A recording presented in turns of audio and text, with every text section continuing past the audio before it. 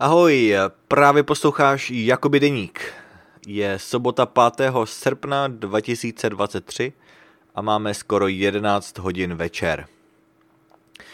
Dnešní díl bude trochu krátký a možná vynechám potom pár dílů, protože nebudu doma, ale k tomu se ještě dostanu. No dnes ráno, protože byla sobota, tak jsem sice nemusel vstávat tak brzo jako obvykle, ale stejně jsme měli něco domluveného, nebo měli jsme domluvenou opravu, nebo ne opravu, zkrátka spíš autoservis. Není to oprava, ale spíše taková kontrola našeho auta. Takže dnes ráno jsme se teda vypravili do autoservisu a to jsme měli naplánovaný dlouho dopředu. Jenomže přijeli jsme tam, předali jsme auto, čekali jsme asi tak, dejme tomu 20 minut a potom přišel ten automechanik a řekl nám, že nemůžou ještě provést ten servis, protože jsme tam příliš brzo. Řekl nám, že jsme ještě nenajeli tolik kilometrů nebo tolik mil, aby mohli provést ten servis podle té naší smlouvy. Takže nám auto vrátili a jeli jsme zase domů.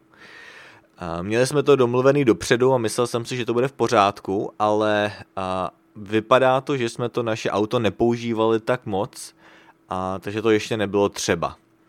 No takže uvidíme, kdy teda si nás pozvou zpátky, ale máme prý sledovat nějaký informace na té palubní desce, že jo, to auto by nám mělo říct, kdy je čas jet k servisu, takže budeme muset počkat, ale je to další ztráta času. Opravdu od té doby, co máme tohle auto, tak opravdu nemám rád návštěvy těch autoservisů, protože pokaždý něco jde špatně. Buď jsme tam brzo, anebo to naše auto prostě tam mají déle, než měli, anebo nám třeba udělají něco špatně.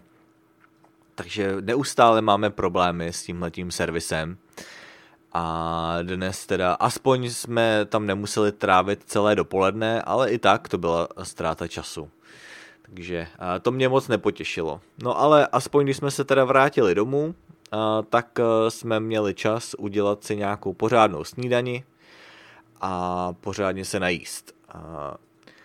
Potom později dnes jsem měl 2 hodiny na iTalky, takže jsem si popovídal s 2 studenty a bylo to fajn.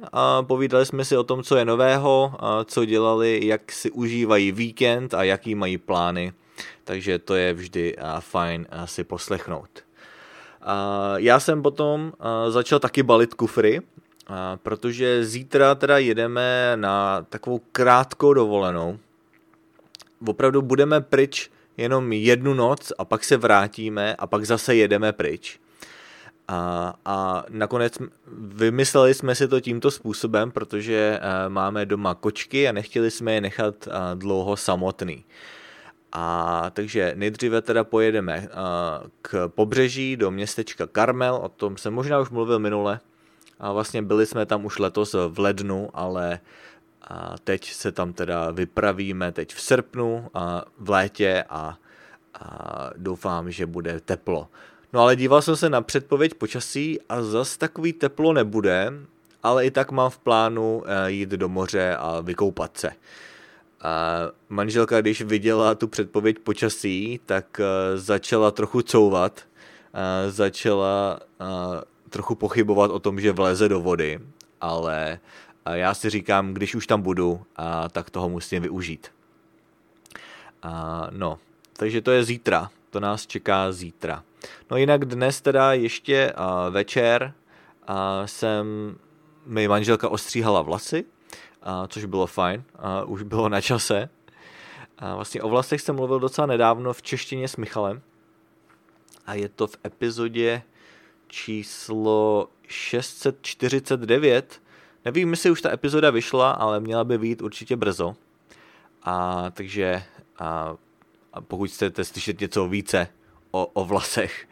Ale zkrátka moje manželka mi stříhá vlasy už asi tak 3 roky a vlastně od té doby a co byly ty karantény v době koronaviru.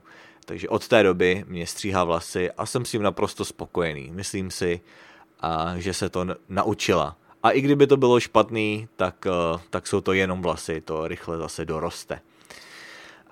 Takže to je tohle.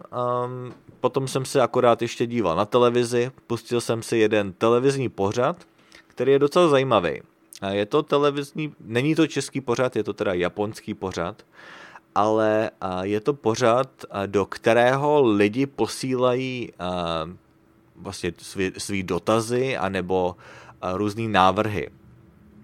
Pokud chtějí třeba s něčím pomoci, nebo chtějí něco prozkoumat, nějakou záhadu nebo něco, no a nebo jim chtějí třeba jenom něco zajímavého ukázat. Takže je to prostě takový pořad se zajímavostmi a to bylo vlastně ten pořad, který už běží opravdu spoustu let, minimálně třeba 30 let, a možná i déle, ani nevím, jak dlouho běží, ale je to jeden z takových těch slavných nebo známých japonských pořadů. Nevím, jestli ho vysílají někde v zahraničí, ale určitě se tím inspirovaly další pořady, které dělají podobné věci.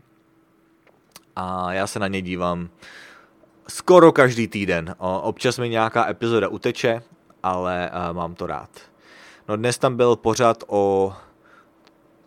co tam vlastně bylo? Byl tam nějaký starší pán, asi 61 let, který umí dobře driblovat s tenisákem. Většinou lidi driblují s fotbalovým míčem, ale tenhle člověk umí velmi dobře driblovat s tenisákem a to bylo docela zajímavé to vidět, jak je schopný nebo jak mu to jde. Přestože to není žádný profesionální fotbalista nebo tak, ale je opravdu takový zapálený nadšenec do fotbalu a místo fotbalového míče si to trochu stížil a vlastně drible s tím tenisákem. Takže to bylo zajímavý. A byly tam spoustu dalších případů. Například tam byl příběh o kaprovi, který byl vlastně v odpadních vodách, vlastně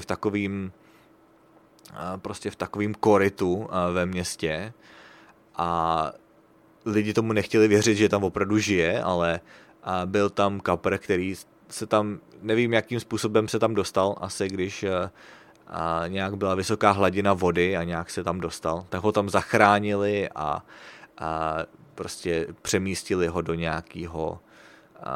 nějakého takového jezírka. Takže to bylo zajímavé.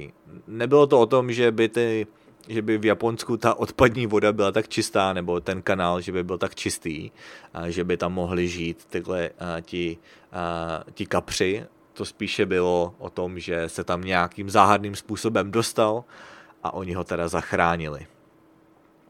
Takže takovýhle prostě zajímavosti jsou v tom pořadu. No ale asi to nebudu dále natahovat, dnešní epizoda by stačila. Zítra epizoda nebude, protože nebudu doma, ale pozítří, pokud nebudu příliš unavený, tak určitě se znova přihlásím a něco vám nahraji. Takže to je teda vše, mějte se pěkně, no a uslyšíme se zase příště. Ahoj.